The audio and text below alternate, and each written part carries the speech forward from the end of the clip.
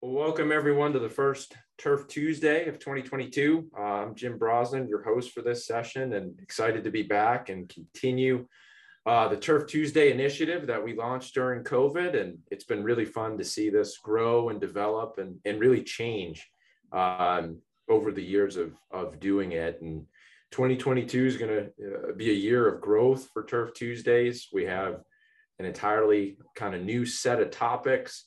Little bit of a new format. One of the things that we heard from you, the folks that have joined us, is that kind of gravitated a little bit more to a conversational podcast type style.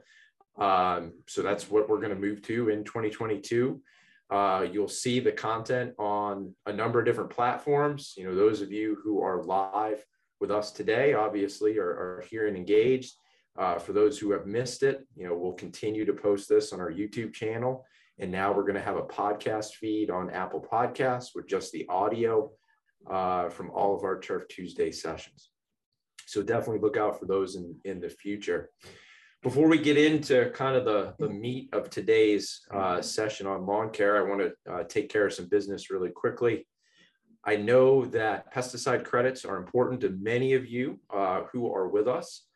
All of the information needed for you to obtain your pesticide recertification credits for this session was captured at registration. So when you went through your Zoom registration, it asked you what state you wanted pesticide credits in. It asked you to put your license number in. That will automatically populate the roster that we need to send to your state Department of Ag in order for you to get your pesticide credit for today's webinar. The one caveat to that is that Zoom is tracking how long you're with us, and the Departments of Agriculture require that we need to have you with us for the entirety of the hour. So please stay with us for the entirety of the hour to ensure that you get the pesticide credit that you so desire for all of the different states for which our credits are offered this year. If you have questions as we go through today's session, I would encourage you to use the Q&A box in the bottom of your screen. That Q&A box is very helpful. It keeps the questions organized. It also allows us to answer them in a threaded manner, so it becomes easier for you to find the answer to a specific question. Our group's going to do our best to answer most of those questions aloud during the time that we're together, but in the event we miss one, we'll have folks from our side answering via text in the Q&A box. Lastly, last piece of business, if you are watching this on our YouTube channel as a recorded session or listening to this on Apple Podcasts, unfortunately, there are no pesticide credits or CEUs of any kind for archived viewings. It's only for live content. So those of you who are with us live, you're in luck. You will have your pesticide credits when we're complete today. I think that tidies up all of the business end of this. I'd like to welcome in several of my colleagues here. We've got Ben Hamza from FMC Corporation, Joe Krum from TruGreen, Dr. Horvath, who many of you know, my colleague from the University of Tennessee, and then Tyler Carr, who's one of our graduate students here at UT. He's going to be helping us with today's session as well. Gentlemen, welcome to 2022. Thank you, Jim. Thanks, Jim. Glad to be here with you. So as our title implies, you know, our topic today is, I think, first and foremost on many of folks' mind this time of year. You know, Brandon and I as golfers, we gravitate towards this being Masters Week, but it doesn't take much driving around to see folks out working in their yard. And this is when everybody wants to, you know, get the lawn in shape. So that's where we'll go today. And I know Brandon and I have lots of questions for you, given your experience in lawn care over the years. Before we get into that, why don't you each give a little bit of background about yourselves? Ben, you want to start? Sure. Yeah. Thank you, Jim. Good morning, everyone. My name is Ben Hamza, and I work for FMC Corporation. My job is basically as a director for product development. So in that function, I lead all product development activities that include R&D, includes formulation chemistry, technical services support, and also customer and client support. I've been with FMC a little over 2 years, but where I spent 24 years of my career right out of grad school, I got my PhD at Michigan State University, go Spartans, was lawn care.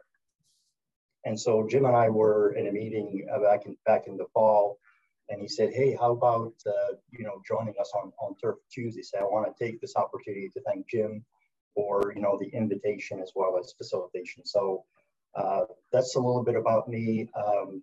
Going back to my TruGreen career, so I spent 3 years as a technician. So I'm someone that's out of grad school, was on a truck spraying lawns for a living. So I know that business quite well, and I've done it as a frontline employee, got into management, and then within a couple of years in management, an opportunity opened up for me to join the TruGreen R&D organization in Columbus, Ohio.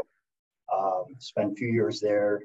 When the R&D organization was divested, I was offered the opportunity to move back to Michigan and be the region technical manager for the Michigan region, where my role was to support branch locations, similar to what my colleague Joe Krum in that role. And then at some point, 9 years after that, I was asked to lead the technical teams for TruGreen, which I've done until opportunity came to join FMC. So that's briefly the span of my career in lawn care.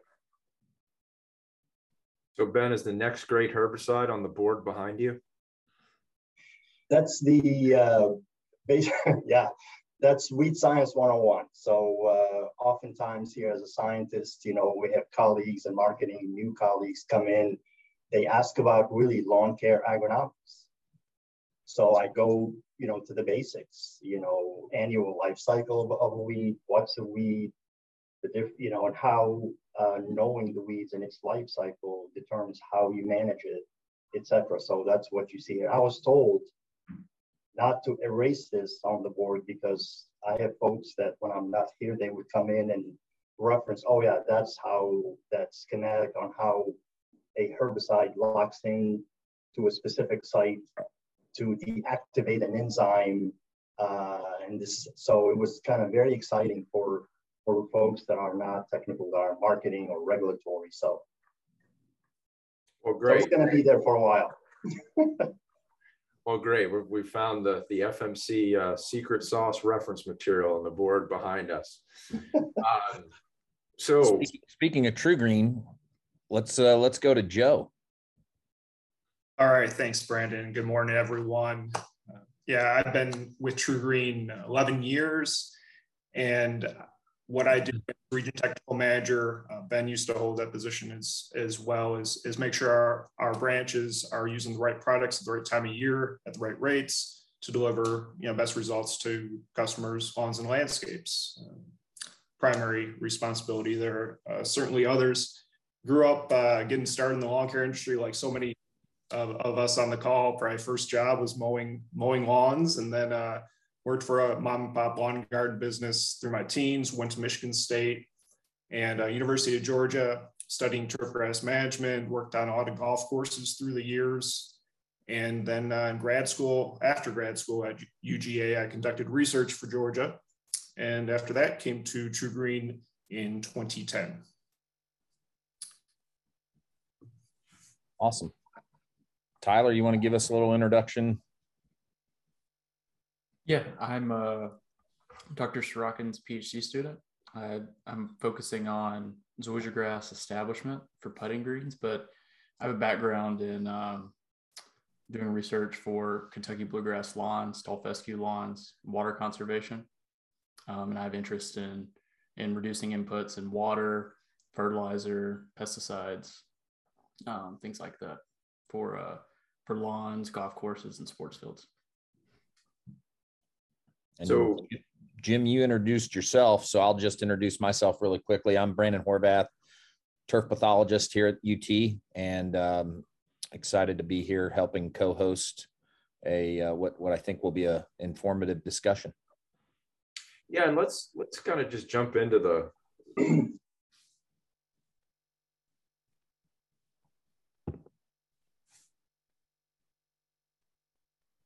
my desk this spring has been kind of an odd phenomenon on tall fescue lawns where we almost had what's akin to tiger striping on Bermuda grass in the fall. You know, in Bermuda grass in the fall, we see our first frost.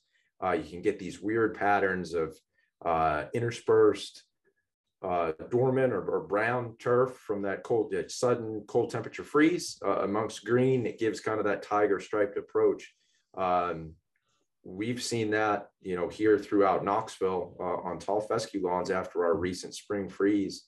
Joe, have you gotten calls from customers about that this spring?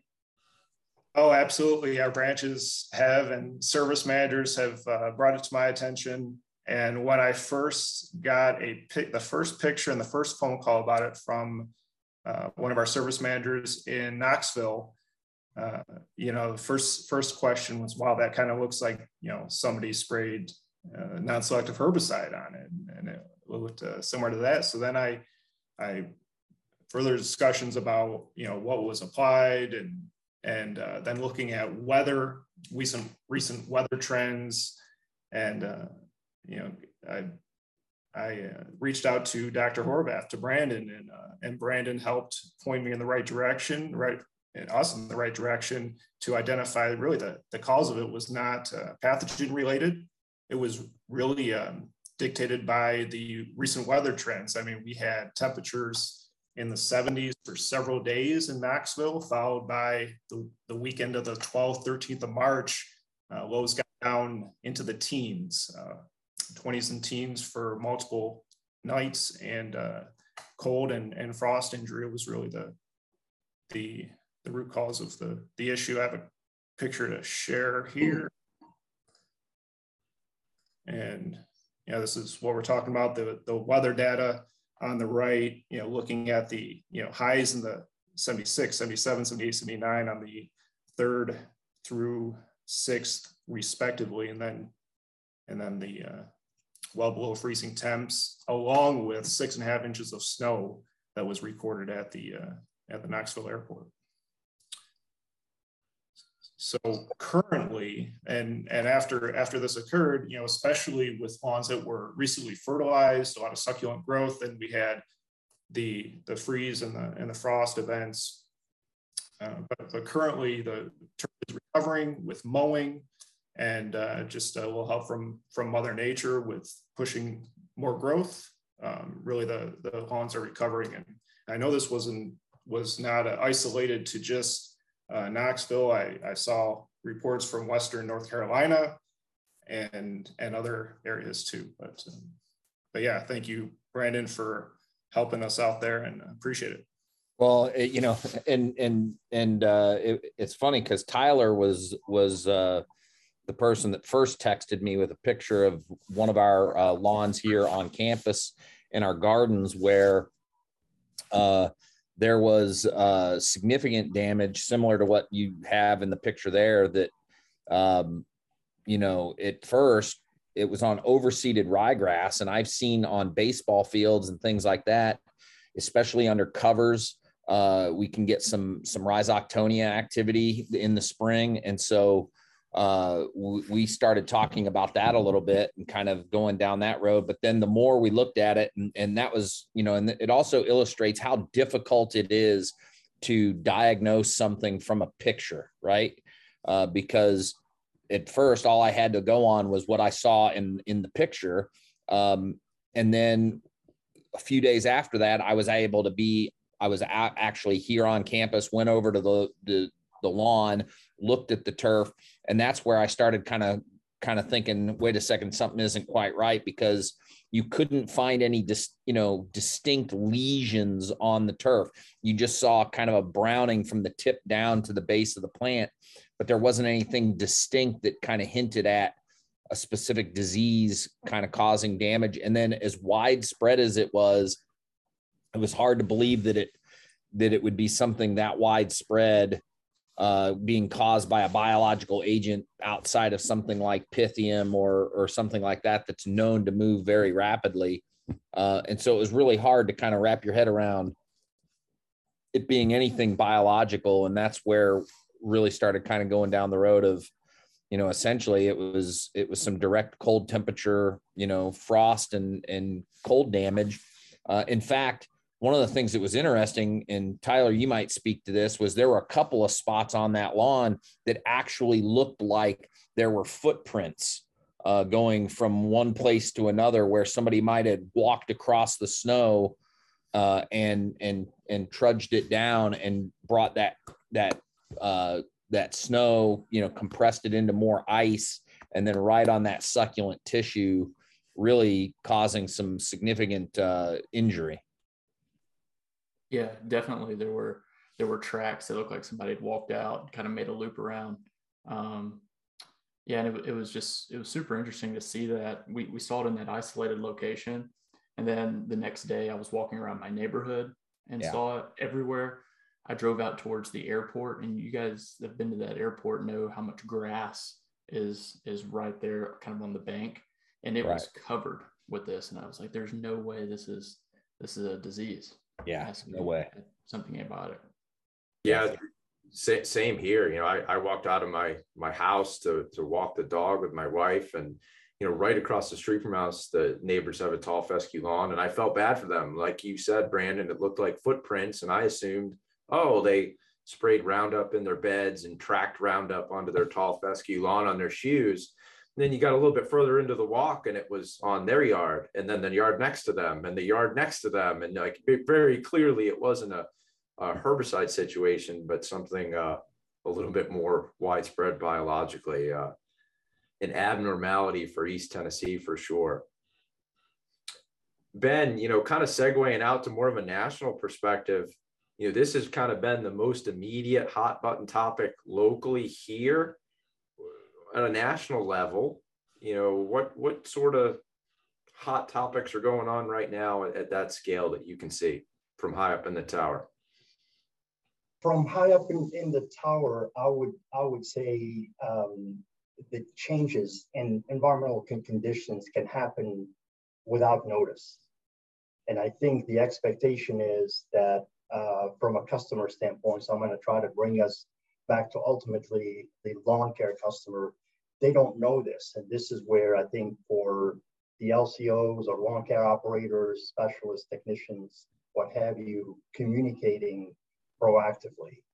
Because, think about this, that image that Joe shared, if it was, 3 or 4 months removed, it would be associated with an application that an applicator did.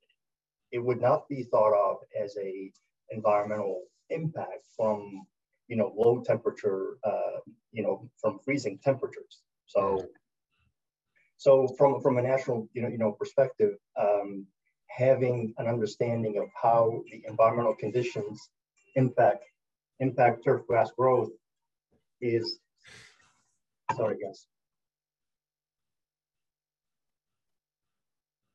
how environmental conditions impact turfgrass health and growth is important. Always be aware, and always try to reach out to your customer proactively.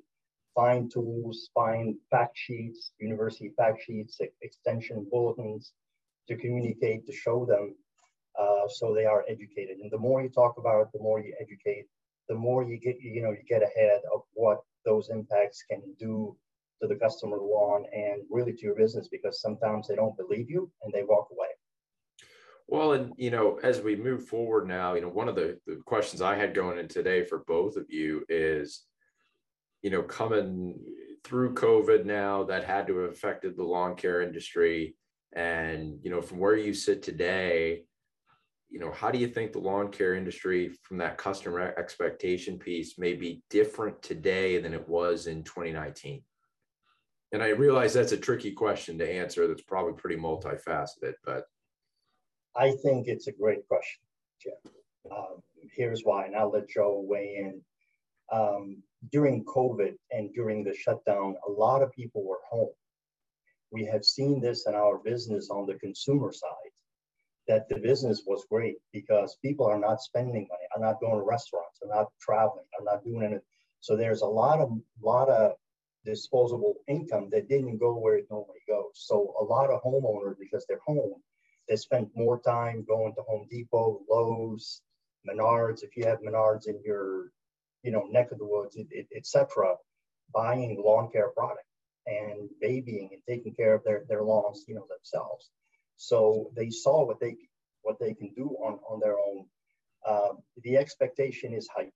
That's one, Jim. The other one is because of the pressure and the inflation that we're seeing, now it became that expectation is even higher because they're saying, I used to put up with a few patches of crabgrass in the summer. I call you, you come back. I can't, because if you're not going to give me good service, I'm just going to save that $60 application or whatever. So the expectation is heightened on both fronts, meaning they saw what they can do themselves if they kept the service because they didn't have time and they want the professional, to do it. That expectations actually has increased. Joe, what are your thoughts on that? I mean, have you seen that within your work in the Tennessee kind of contingent of TruGreen? Yes, definitely. I would agree with Ben, with homeowners spending more time at home, working, maybe even out sitting in their lawn on their laptop working, looking down and see a newly emerging weed, and they wouldn't have seen that before COVID, and so expectations have increased, and certainly our as an industry as a whole, I think most if not all LCOs would agree, and service managers in our company can attest to that. Our technicians, everybody.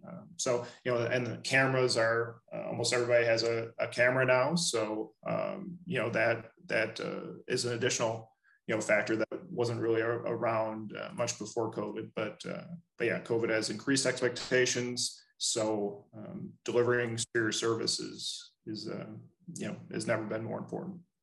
So Joe, can you speak to what are the metrics? And this is just my curiosity more than anything. What are the metrics that you guys use that help you determine kind of what is the expectation level of the clientele? Is it requests for return trips for an issue, or what are the big metrics that you guys kind of keep track of to kind of know where expectation levels are heading and then try to meet them before they become an issue? Well, the one at the top of mind, typically every day for me is callbacks.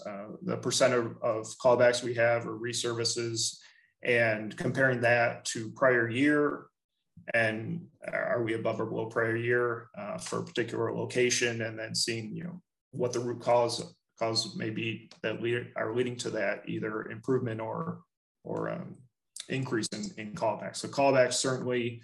Also, customers take surveys, like with a lot of services, and Net Promoter Score is a metric that is also assessed and that we use to measure customer satisfaction.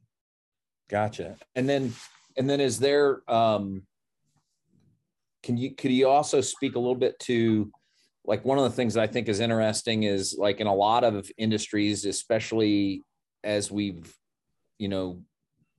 kind of progressed over the last 5 to 7, 8, 10 years, there's a focus on more and more kind of custom level interaction with the customer. So rather than everybody just gets a one size fits all kind of solution, there's a custom solution for you and you and you. Where is that at in the lawn care industry? I mean, we've seen competitors come into the market that are boasting the ability to provide you with a custom solution for your specific location. But I think that's still a bit of a challenge, but I'm curious what your guys' thoughts are on that.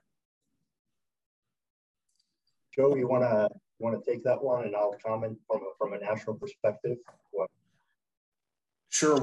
One aspect that comes to mind is making sure our associates are equipped with the products to handle customized, or issues that may occur in one lawn but not another. Maybe it's later on in the season, maybe it's brown patch and tall fescue.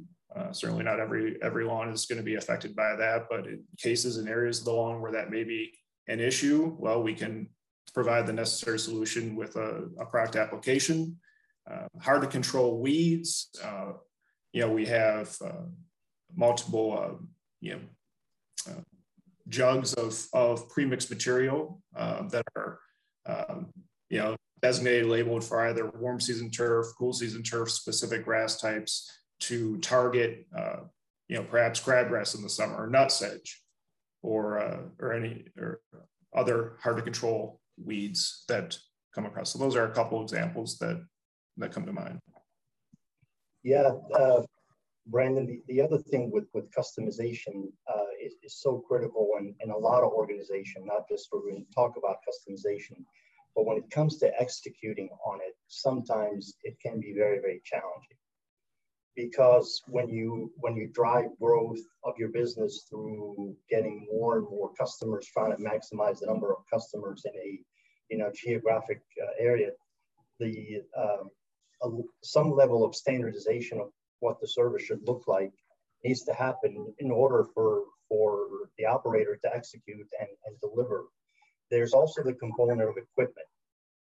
The trucks, the truck size, number of tanks. Joe talked about the mixtures, granular versus liquid. You have customers wanting quick green up. You have customers don't care about the green up, but they are more picky when it comes to any kind of weed presence, whether it's even weeds that the operator cannot control, i.e.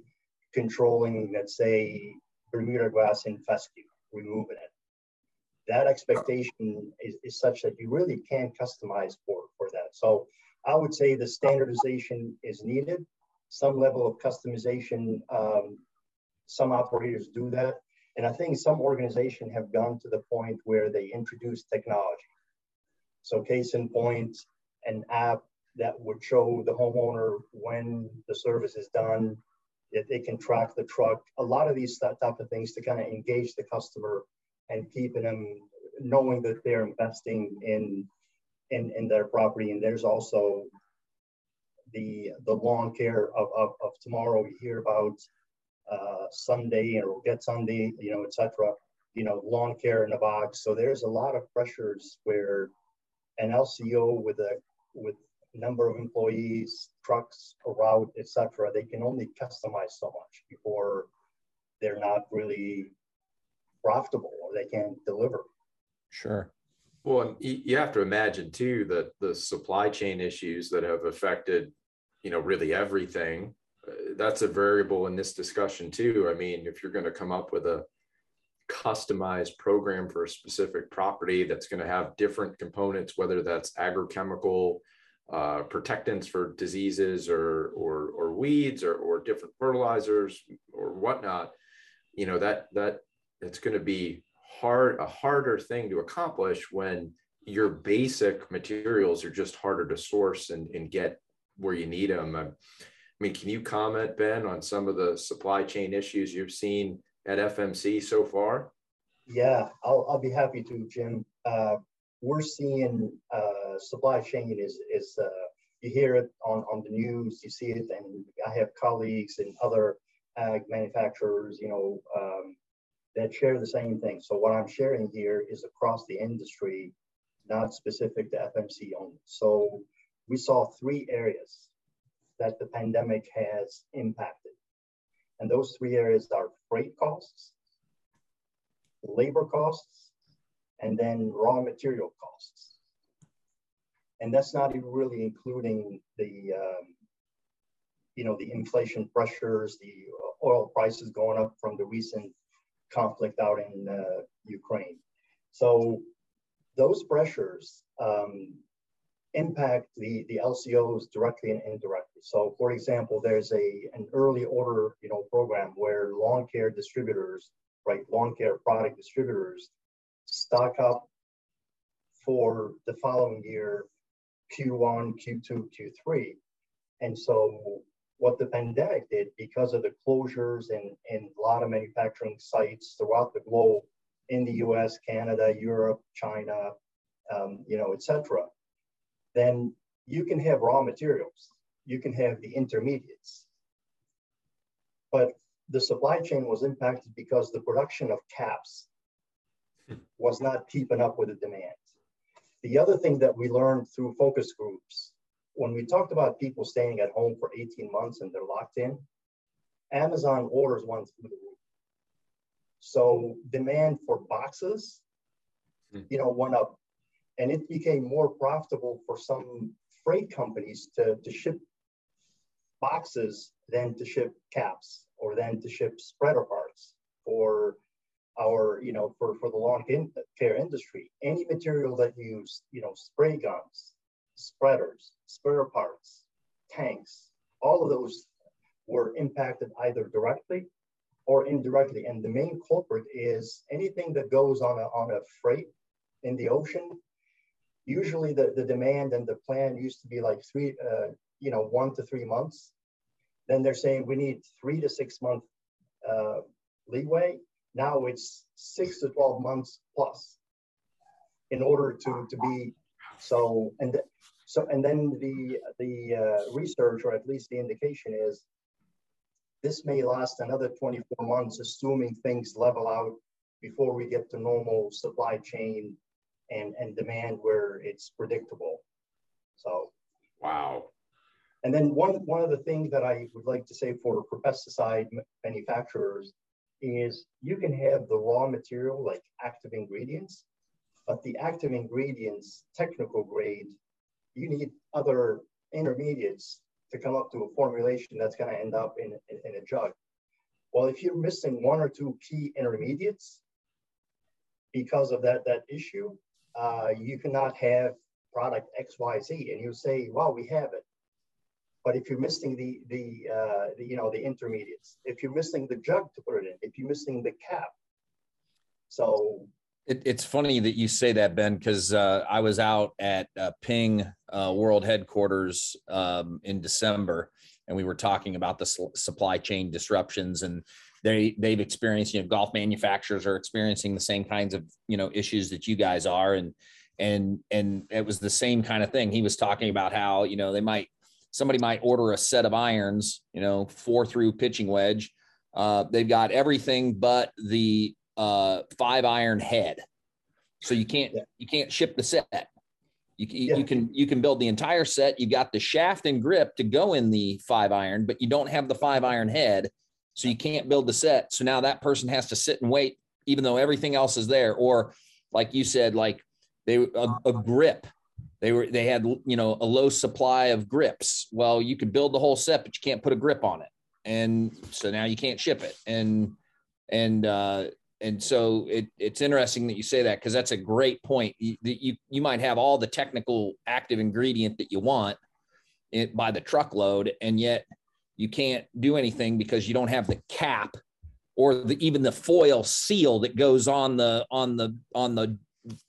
jug, right? And so now you're totally, behind the 8 ball, because it's a piece of foil that goes on to seal up the jug for shipping. Yeah, you're absolutely right. One more comment is relative to that. I talked about freight, anything that goes on a ship for shipping.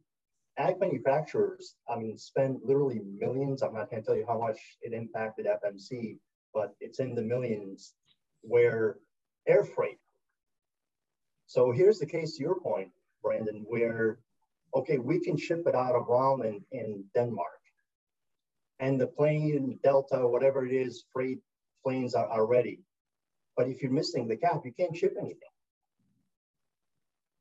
Right? Right. And then the other piece that I mentioned is the labor. Folks that were, decided that it's time to take a break from work. You probably heard the term pandemic retirement, or what was the word? Yeah, that was one of them. And the other one was something sabbatical, like a COVID sabbatical or whatever, where they basically just voluntarily decided to get out of the workforce. So what you have is 24 hour line for manufacturing. When you're down by an 8-hour shift, you can't staff that shift. And then all of a sudden you can't find it, but also you got to have to spend more to bring people. They don't have the expertise, so it's really a challenge. But we're seeing. So they're not having you go down to the line though, right? Unfortunately, they didn't like my work. So, because that was one of the things that the guys at Ping were telling us, that everybody in the company were being asked to contribute 2 weekends a month to help them catch up. So they're working on the line. Like, you could have a vice president working on the line 2 weekends a month for an 8-hour shift making golf clubs. Wow. And that sounds cool and all, but then on the flip side of it, you go back to that, there's also a QC issue there, right? A quality control issue, where if there's somebody that's doing that job all the time and knows what they're doing versus somebody that's coming in a couple of weekends trying to put stuff together, that's another piece of the puzzle that's going to be there that you have to meet. Yep. Joe, how has the supply chain issues hit you guys? Well, going back to the movement of some employees away from the workforce, Dr. Kaufman, who I think we all know on the call, John from UT alum, he reminded me it is the Great Resignation. I think, is that what? Great Resignation, yes. So that's the word. But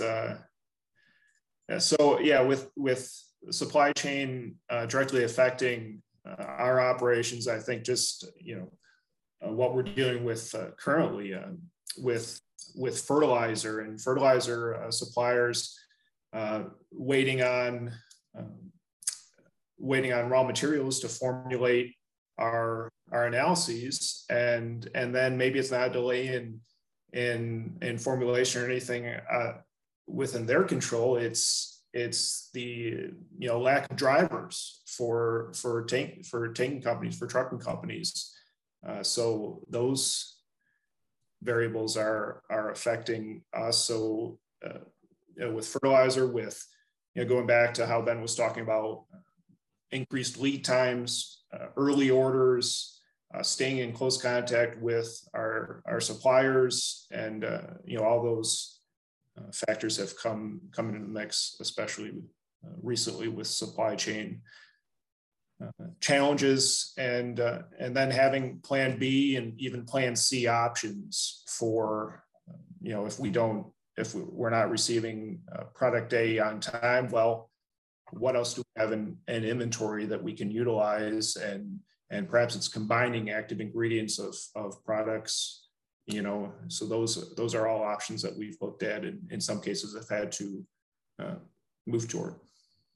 I think this also illustrates a challenge with how we've moved into this world of just-in-time delivery and all of that kind of stuff to decrease our cost. And in a situation like this, the end result of that is an increase in cost, because you're to Ben's point about truckers are deciding, well, we're going to ship this versus that. We're going to make more money off of Amazon deliveries than we are off of shipping caps, so that this company can put caps on their bottles. And all of a sudden you run into an issue where, maybe cost has to go up because you have to find a different supplier or whatever the case may be. And you run into this issue. And I know we had a question, and I think we've answered most of it, but one of the questions was like, what changes do you foresee in the industry due to the increase in cost of goods, and how is that going to be combated by the various folks in the industry? So, Joe, what are you seeing in terms of the increased cost of goods to the company, and then what are you having to do to adjust for that or address that? Well, yeah, Brandon, I mean, the price is up on everything. Just in the grocery store yesterday, tell me about it. Yeah, so it's affecting everybody, and directly with our operations, with fertilizer cost increases, certainly gas prices up significantly. So those are all impacting all of us, and so we have to budget for that. We have to revise, budgets and expectations, and look for other opportunities to offset those increased expenses. Ben? Yeah, I would foresee that those pressures will continue, but once they level off, it's going to lead to more competition, and that's good for the lawn care operators. But one of the things that's really critical, what the industry has learned, is that just in time that you mentioned is not a workable solution when you have supply chain challenges or where you have pandemics, because the cost of money to carry over inventory on the balance sheet was not tenable. So the idea is reduce inventory to have just in time, so it comes in, it goes out, and you're not paying for inventory. That calculus is changing, and I believe competition is always good. Ultimately, when you're competing for raw materials, for intermediates, for labor, it's just the market that's going to eventually create where the industry is going to go from essentially more companies coming into play. You'll see more and more consolidation in the space, and I think we have seen some of those consolidations over the last decade. So that is how companies cope. Sure. From those pressures. Yeah, and I think we'll definitely see that with especially in the lawn care market, on the ground kind of thing, is companies that are like yours, Joe, that are larger and able to handle some financial uncertainty, and you have plans in place to manage forecasts and things like that. You're going to be in a better position to compete than somebody that's just kind of having to look at what's happening on a daily basis as they get ready to fill their truck up and drive down the road to handle 150 accounts or something. That's going to be a much different, and we're going to see a lot of those folks go away because they won't be able to handle the increased costs in any kind of way that allows them to compete, right? Well, and Ben too, you talked about increased lead times, right? To get at the supply chain issue. Joe, is that something that TruGreen has had to take on right now, where what was typical in terms of forecasting out what you were going to need, whether it was going into a spring season for product or whatnot, and then maybe what does it look like now? Like, are you making forecasts for spring 2023 right now, just from a sourcing standpoint? I believe our sourcing department is for 2023. It's really impacted us significantly. For example, I got an email yesterday from sourcing, hey, plan and get in orders for grass seed. For the fall, and that's certainly earlier than I can remember getting any orders in. So, but yeah, even fertilizer in some cases, our suppliers who do a good job of letting us know if we do need to plan for longer lead times. Yeah, sometimes in some examples there have been examples of increased lead times for even fertilizer orders. Granular fertilizer plus pre-emergent combination products. We put in the majority of our orders well ahead of time, so those were all based on communications from our suppliers, from sourcing department, and working together with them. And we've got a question here that kind of relates to that. Do you foresee, but this is to both of you, Joe and Ben, do you foresee that maybe the industry shifts more towards controlled release fertilizer or to liquid fertilizer or lower input rates as these challenges with fertilizer sourcing continue? I'll go, Joe, if that's okay with you. So the answer is, Jim, absolutely, yes. So one of the things with the advancement in the fertilizer technology, and I'm very familiar with it, with the technology, is such that lawn care operators have now products that release nitrogen over 60 days, 90 days, 120 days, 180 days. So think about this. If they have customers that are prepaid or have paid for the year, you could afford to go out at a specific rate of a combination of, blend of fertilizer that gives you that, nutrition throughout the year, right, for cool season or warm season, depending upon how you would apply it. The downside to that is you're putting out upfront. So if the customer leaves and requests their money back, you're out of that. So this is really kind of critical. But what it does, here's what it does. What it does is it frees up your labor to spend the rest of the year, the season, if you will, growing season, managing weeds and insects. That's it. The idea for every stop, you have to pull a spreader or you have to pull the hose and spray that half a pound, 3/4 of a pound AI, nitrogen. Your fertility is done. And then you focus on what's important to the customer, which is weed control, which is a great advantage. And then let nature, feed the turf through, these are obviously advanced technologies. But if I were, and I'm being recorded, if I were to have my own company, that's the model that I would take. Because you spread, you do your round 1 or round 2 fertility, put the spreaders away, then you focus on weed control. You can be more efficient. The employees like it when they don't have to push that spreader and that thick St. Augustine or tall fescue lawns in Knoxville in the middle of the summer. It's not fun. So. And I've got a quick question. This is Tom Samples, and boy, I'm really enjoying this discussion. I'm wondering how much flexibility there is at the grassroots level when you're talking about corporate, and then you just said, well, if I had the company, what do you think is going to change as a result of some of these supply chain issues? And how do you think there will be more flexibility built in at where the rubber meets the road level? There should be. I think for private owners, they can create that flexibilities themselves. But what I see the challenge, Tom, is the consumer. The consumer, the industry has taught the consumer that you come out 5 or 6 times a year, 7 times a year, and this is what you do every time. If you show up and you fertilize once, they don't see that spreader.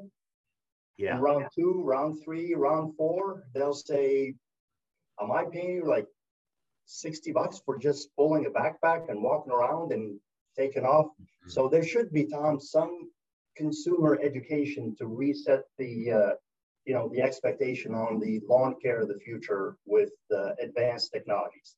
And the other thing is, as a scientist, I truly believe in nitrogen use efficiency, because think about some of those all mineral type applications at 3/4 of a pound, how much of that nitrogen is actually utilized by the turf bass.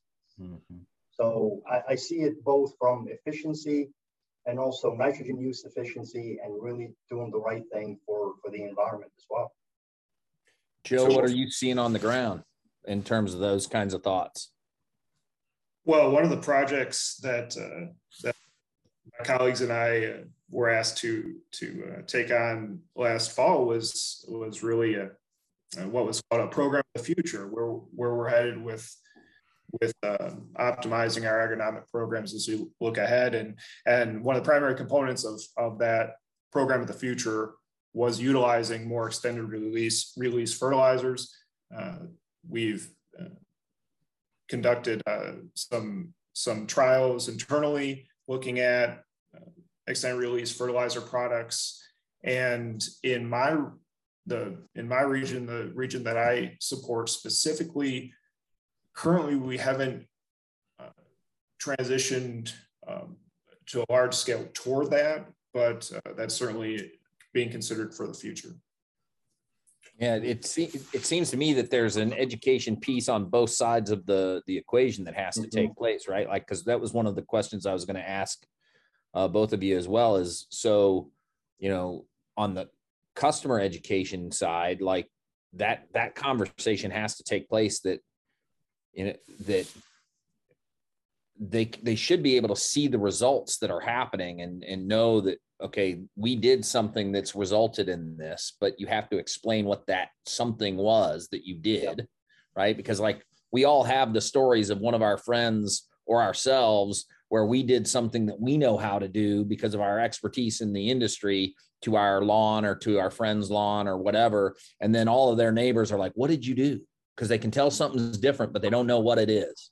And then there's also the other side of the coin where we have to educate the technician and the operator about what it is that they need to be on the lookout for if we're going to deliver a more, whatever you want to call it, a futuristic or customized or targeted approach. They're going to need the education on their end to be able to know what they're looking at, because we also all have those stories too of where the guy comes to the door and it's like, oh, really? You want to tell me about my yard? Yeah, let's go out and take a little walk. We'll see what you know.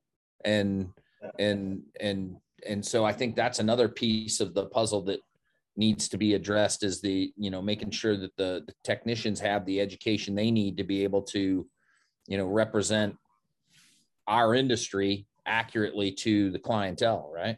Yeah. Brandon, here's another thought. So national landscape companies. So these are not, TruGreen. So landscape companies, they do the mowing, the trimming, and national. There are some companies that are bigger in size than, TruGreen. They've moved to that model already. And it's a testament not only to the fertilizer technology, but also to the labor pressures. So that labor that they have is saved for mowing, edging, pruning, doing the flower, change outs. The detail work. The detail work. So they get their fertility, their pre-immersion, single app fertility pre-immersion. And so this is really a true testament to that technology has viability in not only the commercial landscape space, but also in the LCO space as well. Joe talked about that experiment. I conducted that experiment when I was with TruGreen 2 years in a row. I did the applications myself on my own lawn, and my neighbor is a TruGreen customer. And the branch location, the managers know, weed control only. And at the end of the day, I had like side by side. I come out of my house every day. The lawn quality did not change between the two. You can't tell which one got 6 application of fertilizer in Michigan versus one that got 1 in the spring, 1 in the fall. So I think to Tom's point, it's just a matter of folks making decisions and planning, accordingly and educating. Well, and I think one of the things that's kind of been implied but not stated today maybe is that the rounds nature of the business isn't going to go away, right? It's still going to be structured that the individual that comes to your property is going to be there on a set cycle. It's just that fertilizer technology may allow them to do some different things on that set cycle than what they've done in the past. And one of the things I think for those that are listening that might not be with a larger scale company like a TruGreen, that is a takeaway from today, is that communicating what you're doing when you're there on the property to the homeowner is of the utmost importance now, when you have expectations that are higher, not only from the homeowner that may have been home for a while and just is looking at their lawn more, but also now where they're spending their money is maybe a little bit more critiqued than it has been in the past due to the cost of goods and services. Anything that you can do to communicate to that person why you were there and what you did is going to help. I mean, I think the days of putting the yellow or white placard on the post in the yard to say that you were there and then driving off are probably over. Sure. Any last thoughts before we wrap up? We've got 5 minutes left in our time together. Joe, did you have any comment about the education piece on the technician or operator side? Well, yeah, and when it comes to labor and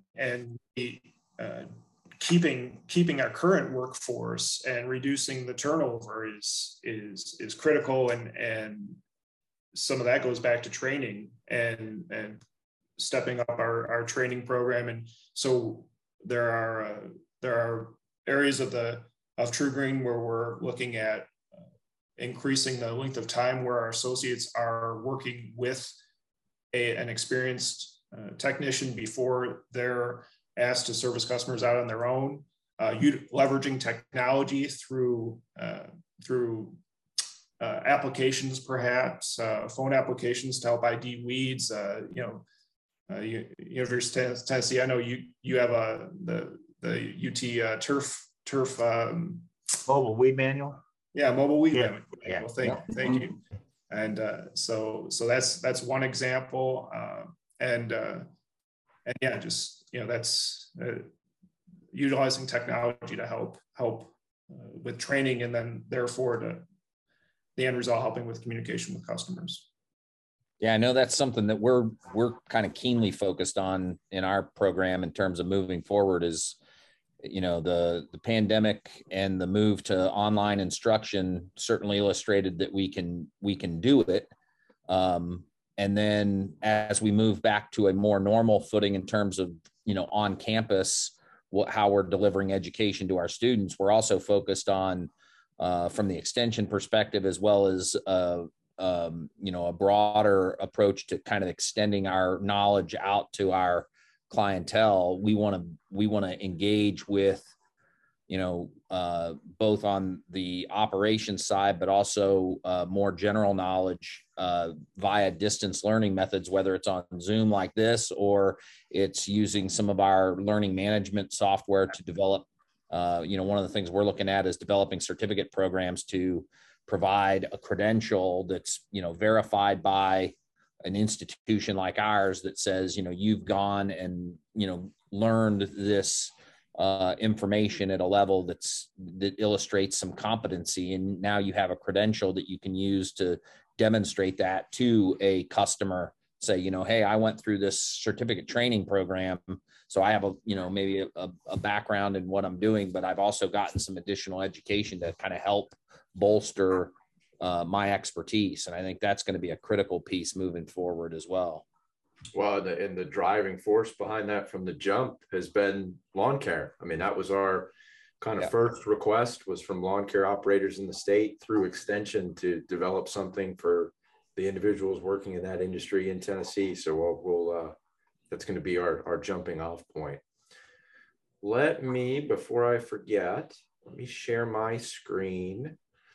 For those of you who are with us that are looking for credits from the Golf Course Superintendents Association of America, this is your code for Golf Course Superintendents Association credits only.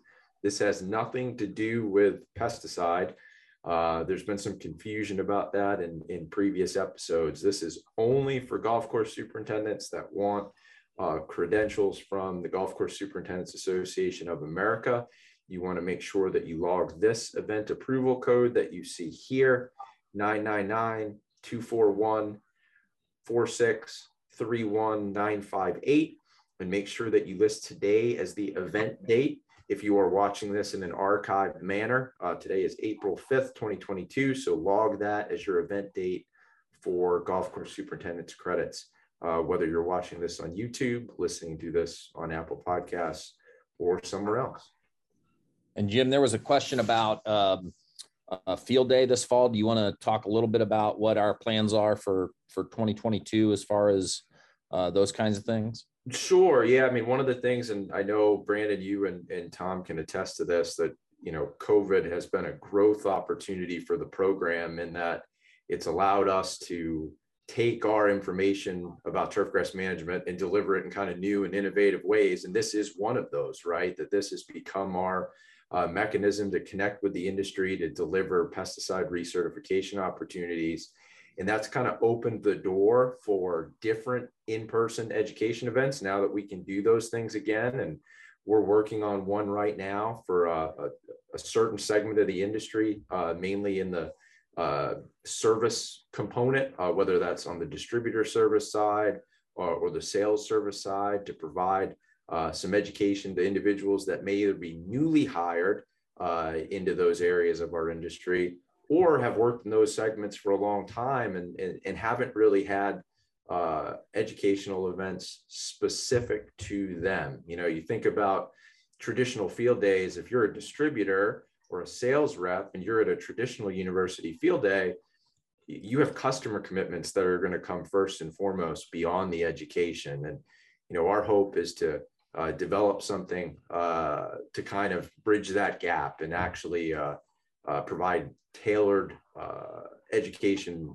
for you. So there'll be more coming out about that event later on this year. It's going to be under a banner called Tennessee Crash Course. But that's, I just say, you know, to those, you know, if you're interested in learning more about what we're doing on, you know, on our research plots or whatever, there's always opportunities to reach out to us and contact us. We host, you know, visitors from one to small groups of people all the time. And where we can do it, we're happy to have you come out and see what we have going on and spend some time, you know, looking at things. So anytime that there's an opportunity for you to be in the area that you'd like to learn more or see more, you know, if you reach out to one of us and make contact, then we can, you know, hopefully arrange something to do that. Cause we love being able to showcase what it is we're doing. And if there's a desire to do that, we're happy to be able to accommodate you for those opportunities. So keep that in mind as well. Yeah, here, wholeheartedly.